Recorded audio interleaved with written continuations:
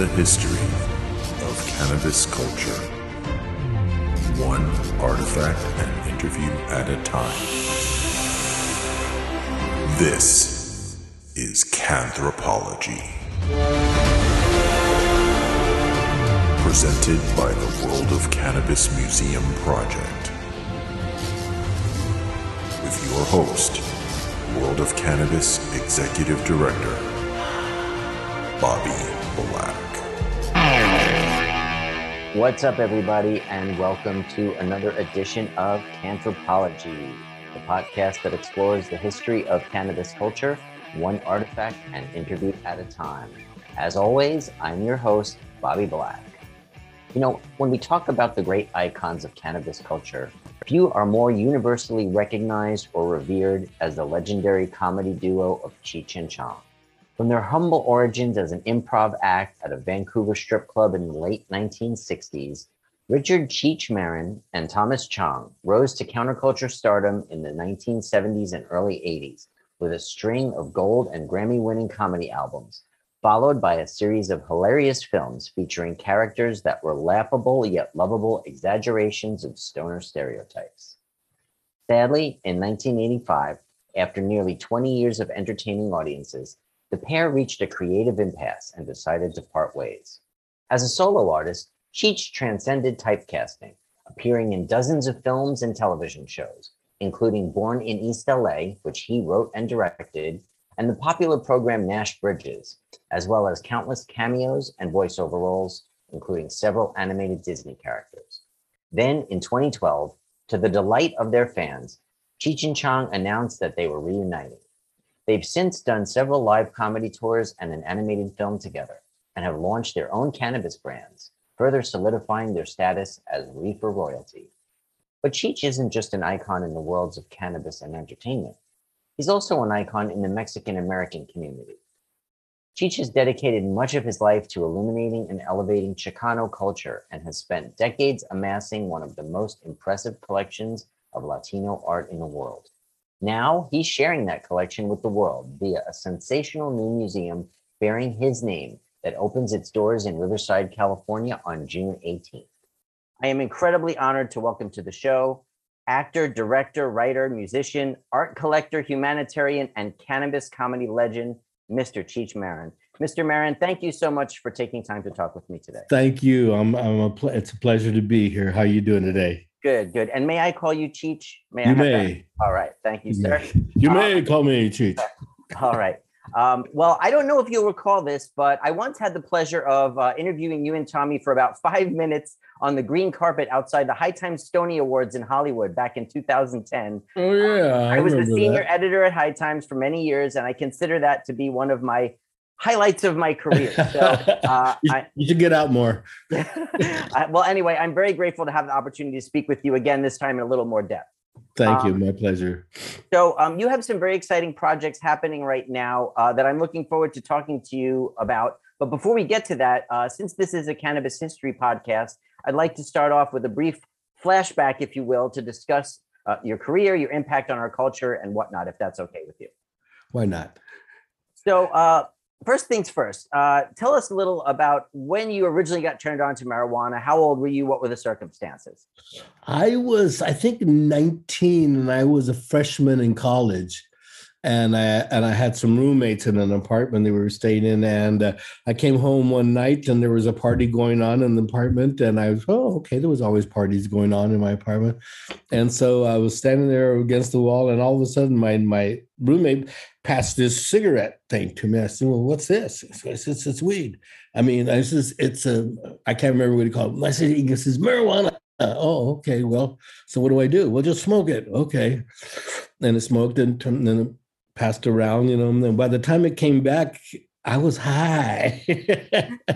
and everything was going slower and everything was mellow and the music sounded better, And so from that day forward, I was like, oh, what else they've been lying about?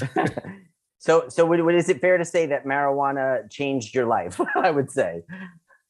I would think so. Yeah, I was fairly straight at that time. I mean, I was rambunctious, but I mean, I was an altar boy, choir boy, member of the religious societies and all that, and this is, and it didn't detract from everything. It just made everything slower and easier to comprehend and look at from a bunch of different angles. I said, well, this pop stuff is not bad, you know.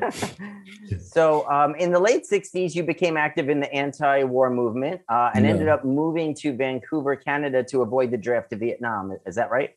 Well, that has half right. I was part of the draft resistance movement headed by David Harris.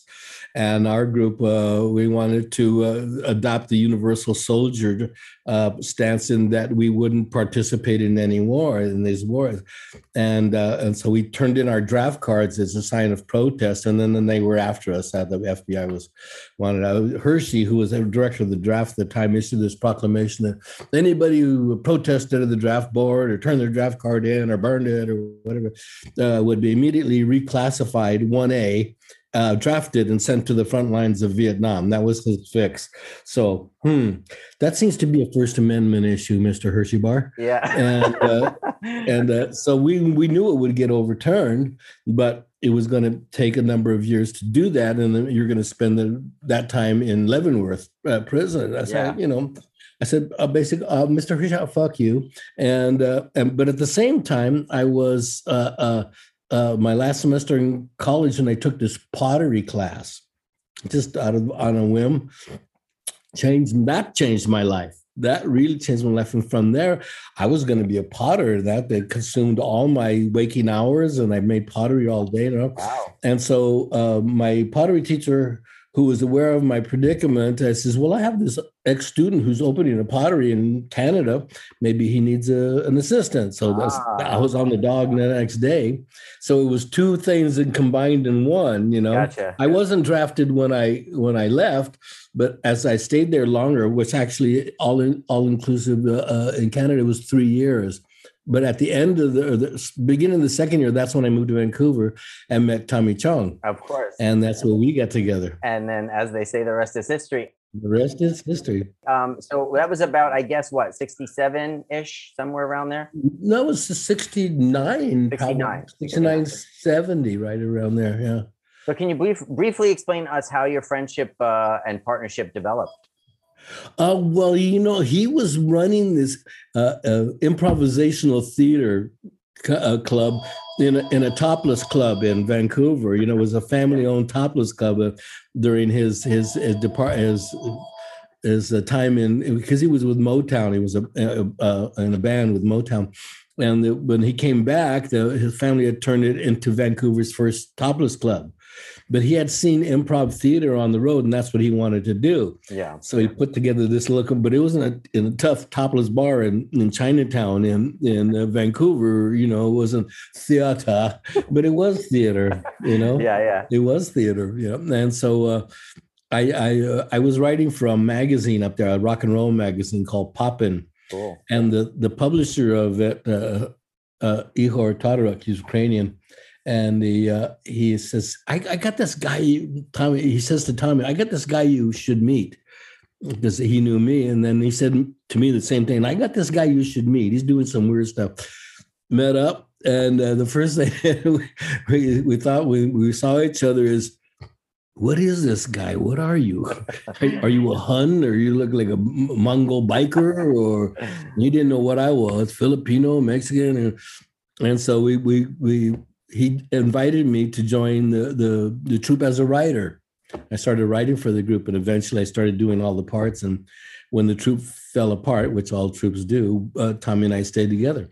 And you guys developed your infamous stoner characters during that time. Yeah. And then after a year or two of honing your act, you eventually signed a record deal with Blue Adler and released a string of comedy albums throughout the 70s. Yeah. 6 of those went gold, one of which won you a Grammy. Yes. And the most famous of those is probably Big Bamboo, which became the best-selling comedy album in history at the time. And the sleeve was brilliantly designed to look like a huge pack of rolling papers, and even came with a giant rolling paper inside. Giant rolling paper. Whose idea was that? That was a guy named Craig Braun who had this graphics company and made albums, and the packaging. He made all the Sticky Fingers Rolling Stone album with the zipper in the front. Yeah. Made a bunch of different ones, and he came to Lou, I think, with this idea. Hey, this is a great idea, and Lou went for it, and that sold more than any other record. I mean, just because of that packaging.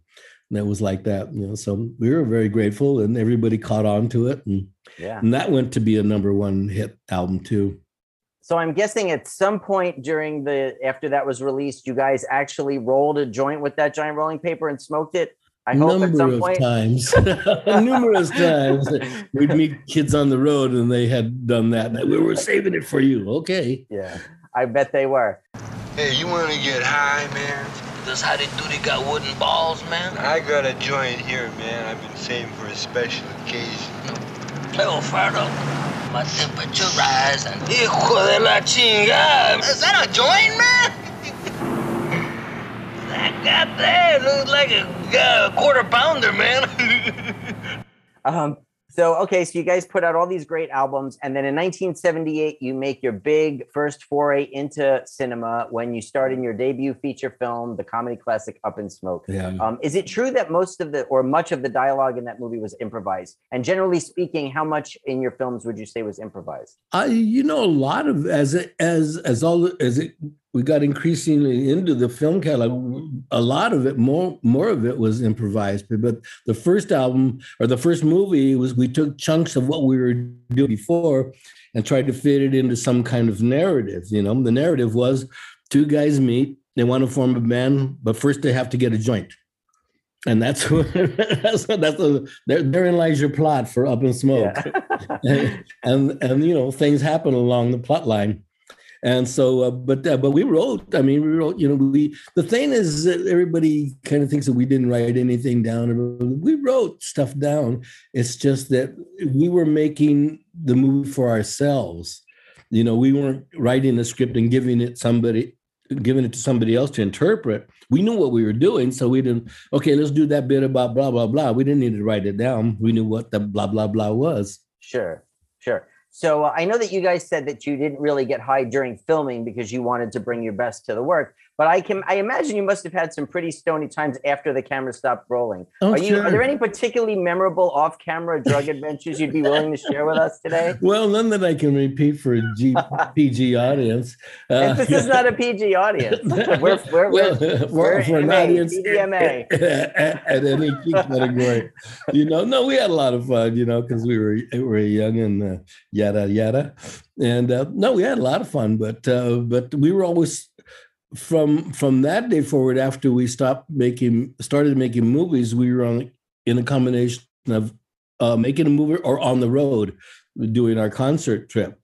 And so we didn't have time to think about the ramifications of what we were doing. We'd be on the road. Oh, you just got nominated for a Grammy. Good. That's what does that have to do with being in Toledo or whatever? Yeah. And we just we didn't stop to think what we had done till a long time into the process. Yeah. So you guys went on to make a total of 6 feature films together, if I'm not mistaken, all of which became instant classics, including Still Smoking, which you shot in Amsterdam, and Nice Dreams, which featured an appearance by LSD guru Timothy Leary. Our buddy. What was he like, and did you guys trip with him while he was around? Yeah, sure.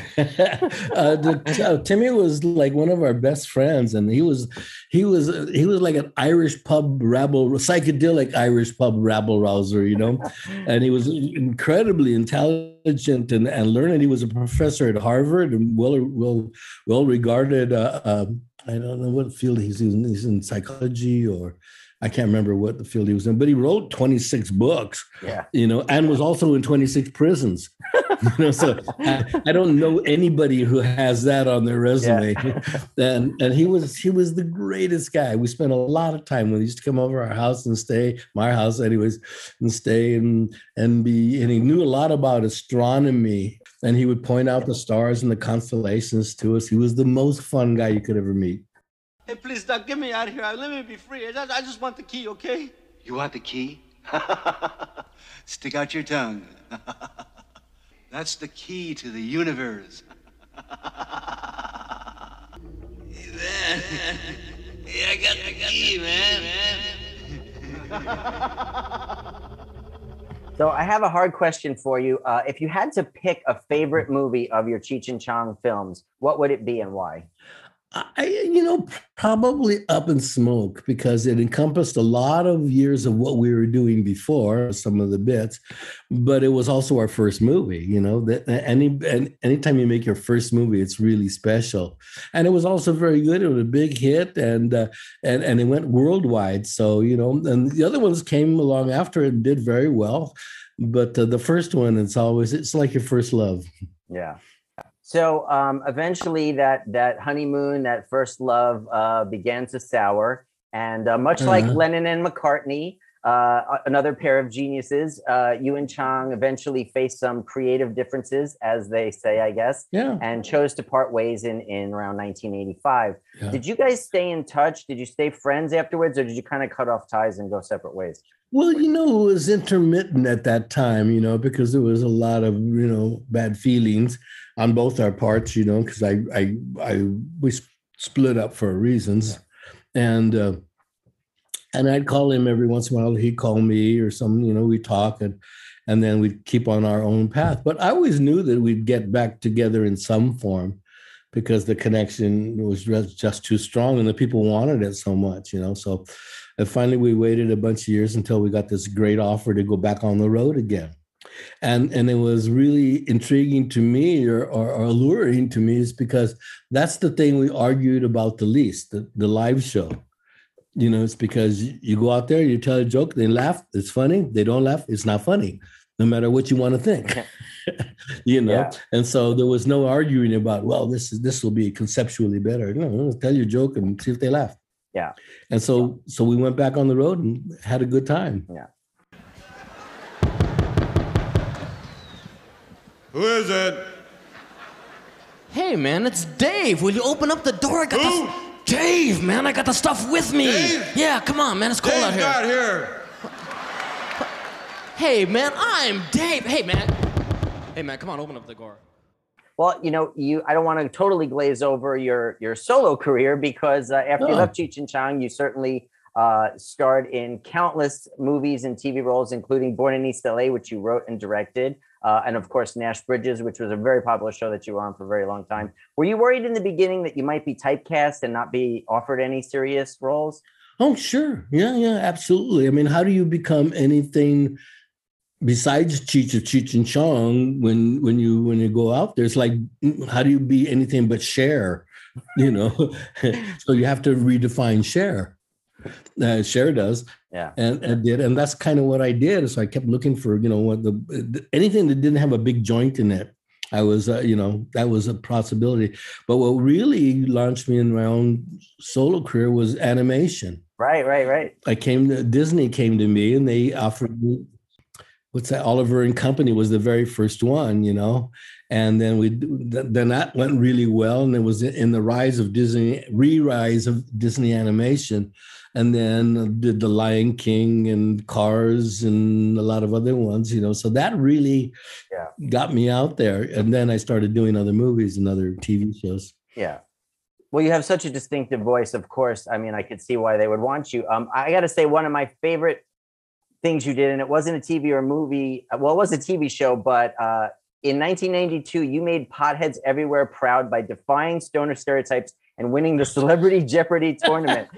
I just think that was the best because people have all these conceptions about stoners being spacey and dumb, and you get up there and you school them. And I thought that was just fabulous, man. Oh, thank you very much. It's one of the highlights of my creative life. I mean, you can have all the PhDs you want, but you win Celebrity Jeopardy, man. You're the smartest motherfucker on the planet, Did you study for that, or did you just roll in there like, I got this? Well, there's two theories about that. There's one theory that you study everything you can, presidents, historic dates, state capitals, all that, which I did.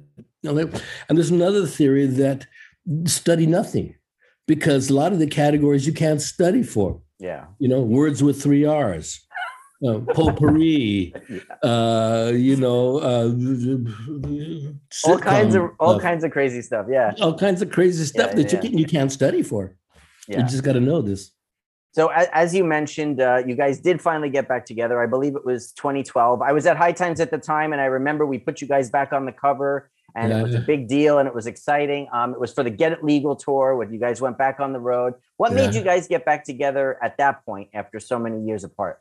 Well, we got a big offer by Live Nation that produced the show, produced the tour. And it sounded like a good thing. We're going to play really good halls. It would probably sell out all of them. And it was a nice way to get back with Tommy in a format that we didn't argue about, because it's like I said, they laugh or they don't laugh, and it was amazing that was such a part of our DNA when he kind of mentioned to us when this thing was starting to bubble, and he said, well, I'm doing this gig with my wife Shelby down in San Diego at one of the comedy clubs, the Comedy Store down there. He says, why don't you show up? And we come out of the audience. Hey, I got a special guest. Wow. And here we are. And that's what I did. And we had I swear to God, this is the truth. We had no rehearsal whatsoever. We just kind of went over the bit a little bit in our heads. And we went, okay, remember you. And then after all those years being apart, walked up on the stage and like we had performed the day before. The crowd must have gone insane. They went nuts. Totally insane. They went nuts. Oh man, I would give to be at that first impromptu show, man. Yeah, that was the cool deal, man. So you guys were originally planning to star in a reunion film together, like a grumpy old stoner kind of concept film, but that never seemed to materialize. Why is that? There was a disagreement between Tommy and I about who did what, and he insisted that he was going to be the director and writer, and I guess I was supposed to, say the punchlines or something. So we had a lot of arguments over that, and that eventually broke us up again. So I kind of, and so it's. So we don't have much hope for one more live action film together, or what do you think? I don't think so. I don't think so. I think we're older and, health issues intrude to go on the road. But I would make a movie again, but I don't know. Maybe I wouldn't. Maybe I wouldn't make any movie again. It would be epic if you guys did. That's all I'll say. I know it's there's a lot of factors involved, but yeah. All right, well, we need to pause for a quick commercial break, but please don't go away because we'll be right back with more from cannabis comedy legend Cheech Marin here on Canthropology.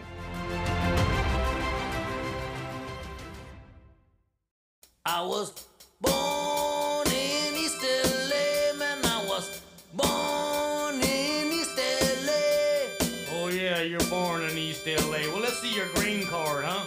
Green card? I'm from East LA. All right, and welcome back to Canthropology, everyone. Our guest this episode is none other than cannabis comedy legend himself, Mr. Cheech Marin. Cheech, in addition to being an entertainment and a cannabis icon, you're also an icon in the Mexican-American community. So I'd like to shift gears a little bit and talk a little about a little bit more serious stuff. So of course, the word marijuana itself originated in Mexico as a sort of a slang term for cannabis. Yeah. Do you know much about how the word originated and why it was used? It was used to denigrate it and so give it this Mexican overview or hue so that the police could use that as an excuse, to stop Mexicans and see if they had any marijuana on them. Well, that's how the Americans use it. That's how Harry Anslinger used it and the Yellow Journalist. But I mean, in Mexico, wasn't a bad word there for them, right? No, it was a salve. They made salve out of marijuana. They boiled it down, and just like you have CBD right now, that's what Mexicans were using for all kinds of ailments, to rub on their skin and make it hurt less. Yeah. So from the very beginning, it's always been a medicine. Yeah. And then, like you said, the powers that be who were racist against Mexicans or who had other agendas used that word to separate it from cannabis. They didn't want to call it hemp or cannabis. Yeah. And they wanted to scare white America into being afraid of it. And now there's actually some like woke-minded people these days that are claiming that the word marijuana itself is a racist term and should be canceled, and that we shouldn't use it anymore. It should only be called cannabis from now on. So I wanted to ask you, as the world's most famous and beloved Chicano pothead, I'd really like to get your take on this topic. How do you feel about the word marijuana? Do you think do you have a positive, negative? Do you think it should be used or shouldn't be used? For me, it's a totally positive word. I mean, the fact that it's Spanish means more to me as an entree point. But I don't really kind of subscribe to that argument. You can argue about it all you want, but marijuana, cannabis, it doesn't matter to me. It's fine. Marijuana, as it was also, used to denigrate jazz musicians and black guys. Yeah. Only they're Mexicans smoke this shit. Yeah. So we should also note that as the vast majority of people arrested and imprisoned during the drug war on drugs have been people of color, a large portion of which have been obviously Mexicans and Latinos. But now as cannabis legalization slowly progresses, some states are trying to help rectify that past injustice by enacting social equity programs that ensure that people of color are given a fair chance at getting licenses and opportunities in the cannabis space. And thankfully, we're seeing more and more Chicano and Latino-owned cannabis businesses opening and succeeding. What's your assessment of where things are in terms of social equity in Hispanic and Chicano? I think it's wide open right now. I mean, I think it's wide open. Anybody who cares to join, it seems, it depends on what state you're in, because that's the problem. Yeah, is free. If they get licensed, it depends on what state they're in and who controls that state. And sure. So the big answer is to make it legal federally, and that wipes out a whole bunch of problems. Sure. And name a subject in that category, and it's affected by not being nationally legal. Yeah, of course. So we have to get it descheduled, take it off Schedule 1, and legalize it. Get it legal, as you said. Well, they got to legalize it. I mean, when you have 39 states that have some form of legalized marijuana, whether it be medical or recreational, how is it 39 out of 50 states? How is that not legal? Yeah, it's crazy. So I'm wondering if are there any Chicano-owned cannabis businesses or organizations that you've been involved in supporting? Organizations I like Now. And what was that? The Marijuana Prisoner Project. Yeah. We've been supporting that a lot. There's some guy still in jail for having a joint. It's ridiculous. It was a way to kind of suppress that community, and so they're still trying to. But there's no segment of society right now that marijuana does not enter. None. I don't care what segment of society you're talking about. If you're the 3%ers or those kind of guys, marijuana for sure. And if you're a policeman, smoke marijuana. So there's no segment of society that doesn't enter. So it affects the whole country.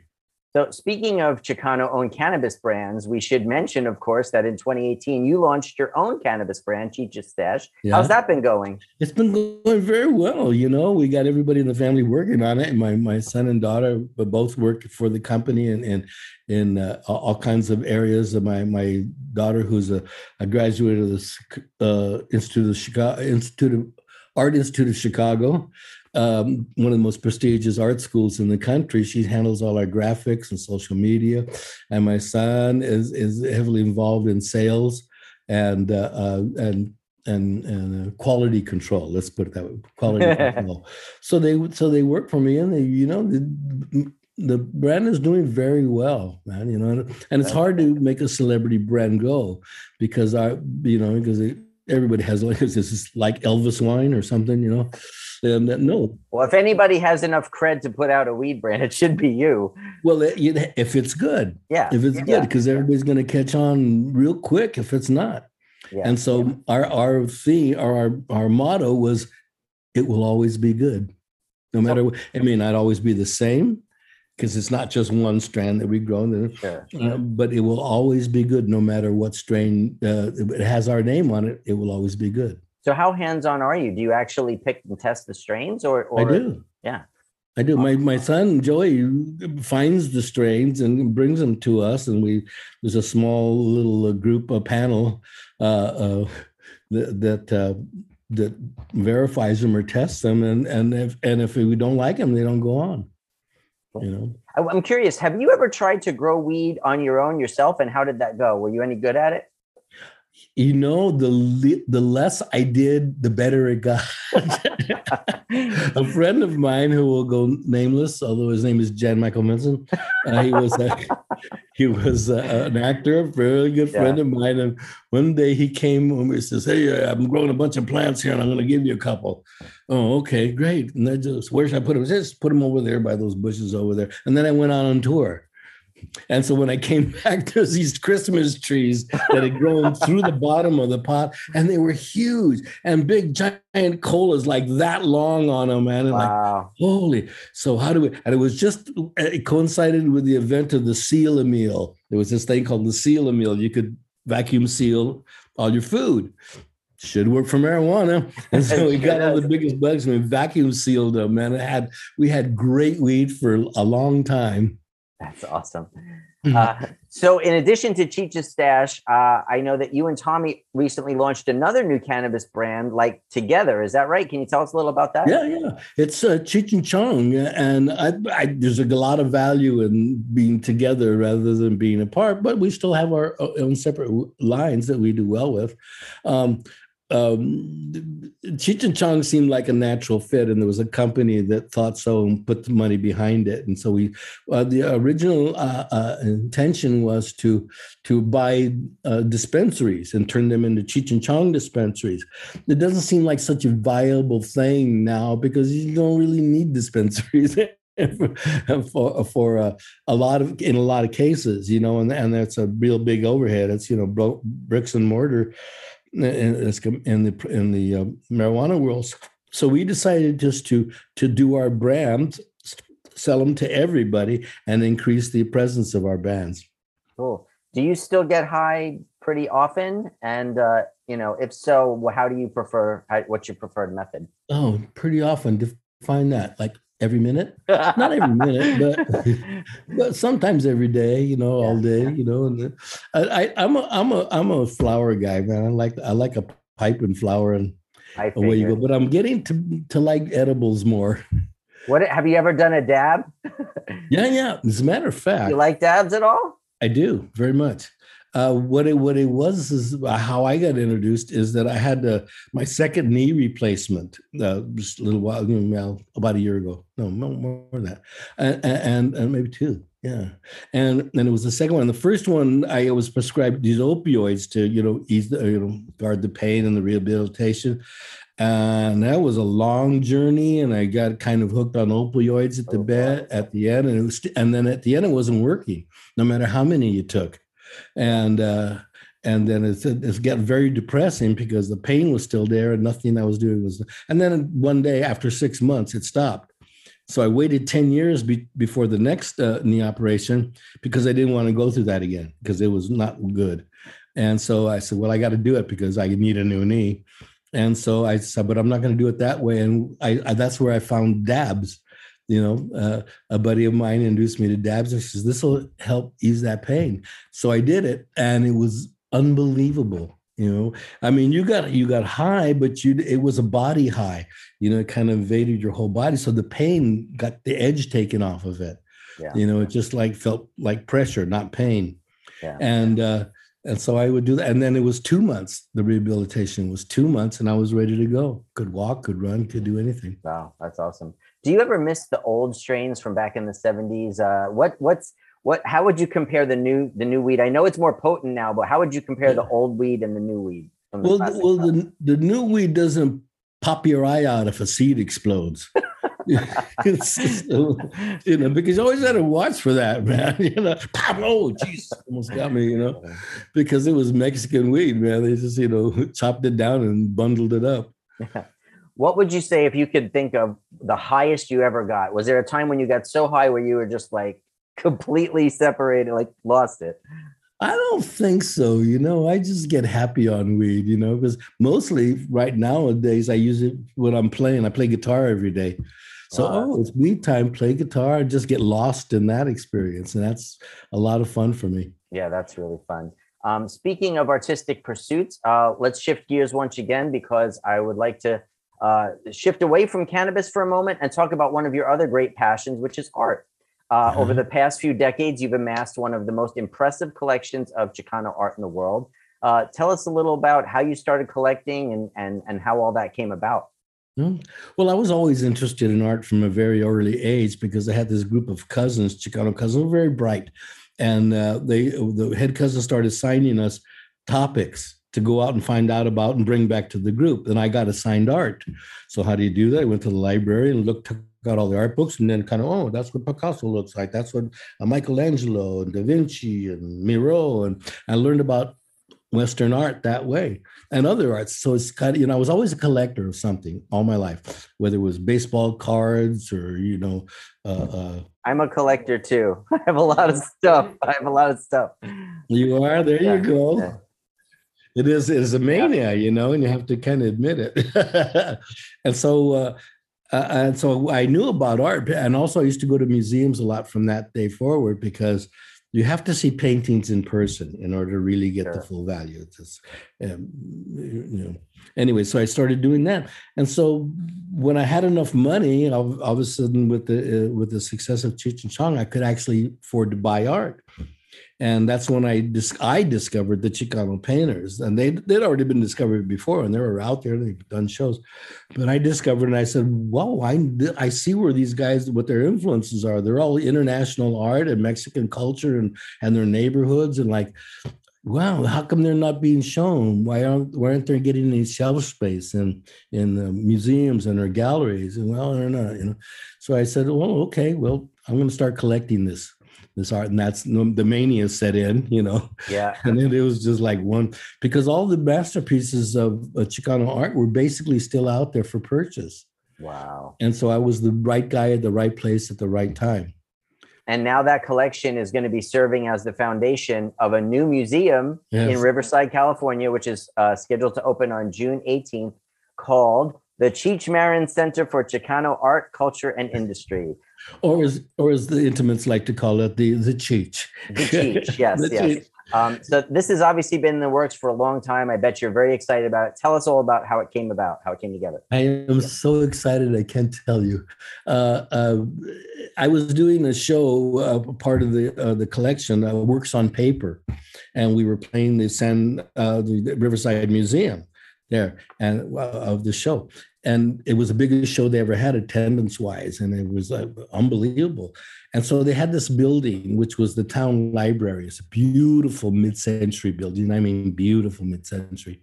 And they had it, they were going to build a new library down the street, Jetsons Library, kind of like they're doing international now. And so they had to repurpose the building. And they had been down the road with like a children's museum or some science museum or something. It didn't work out.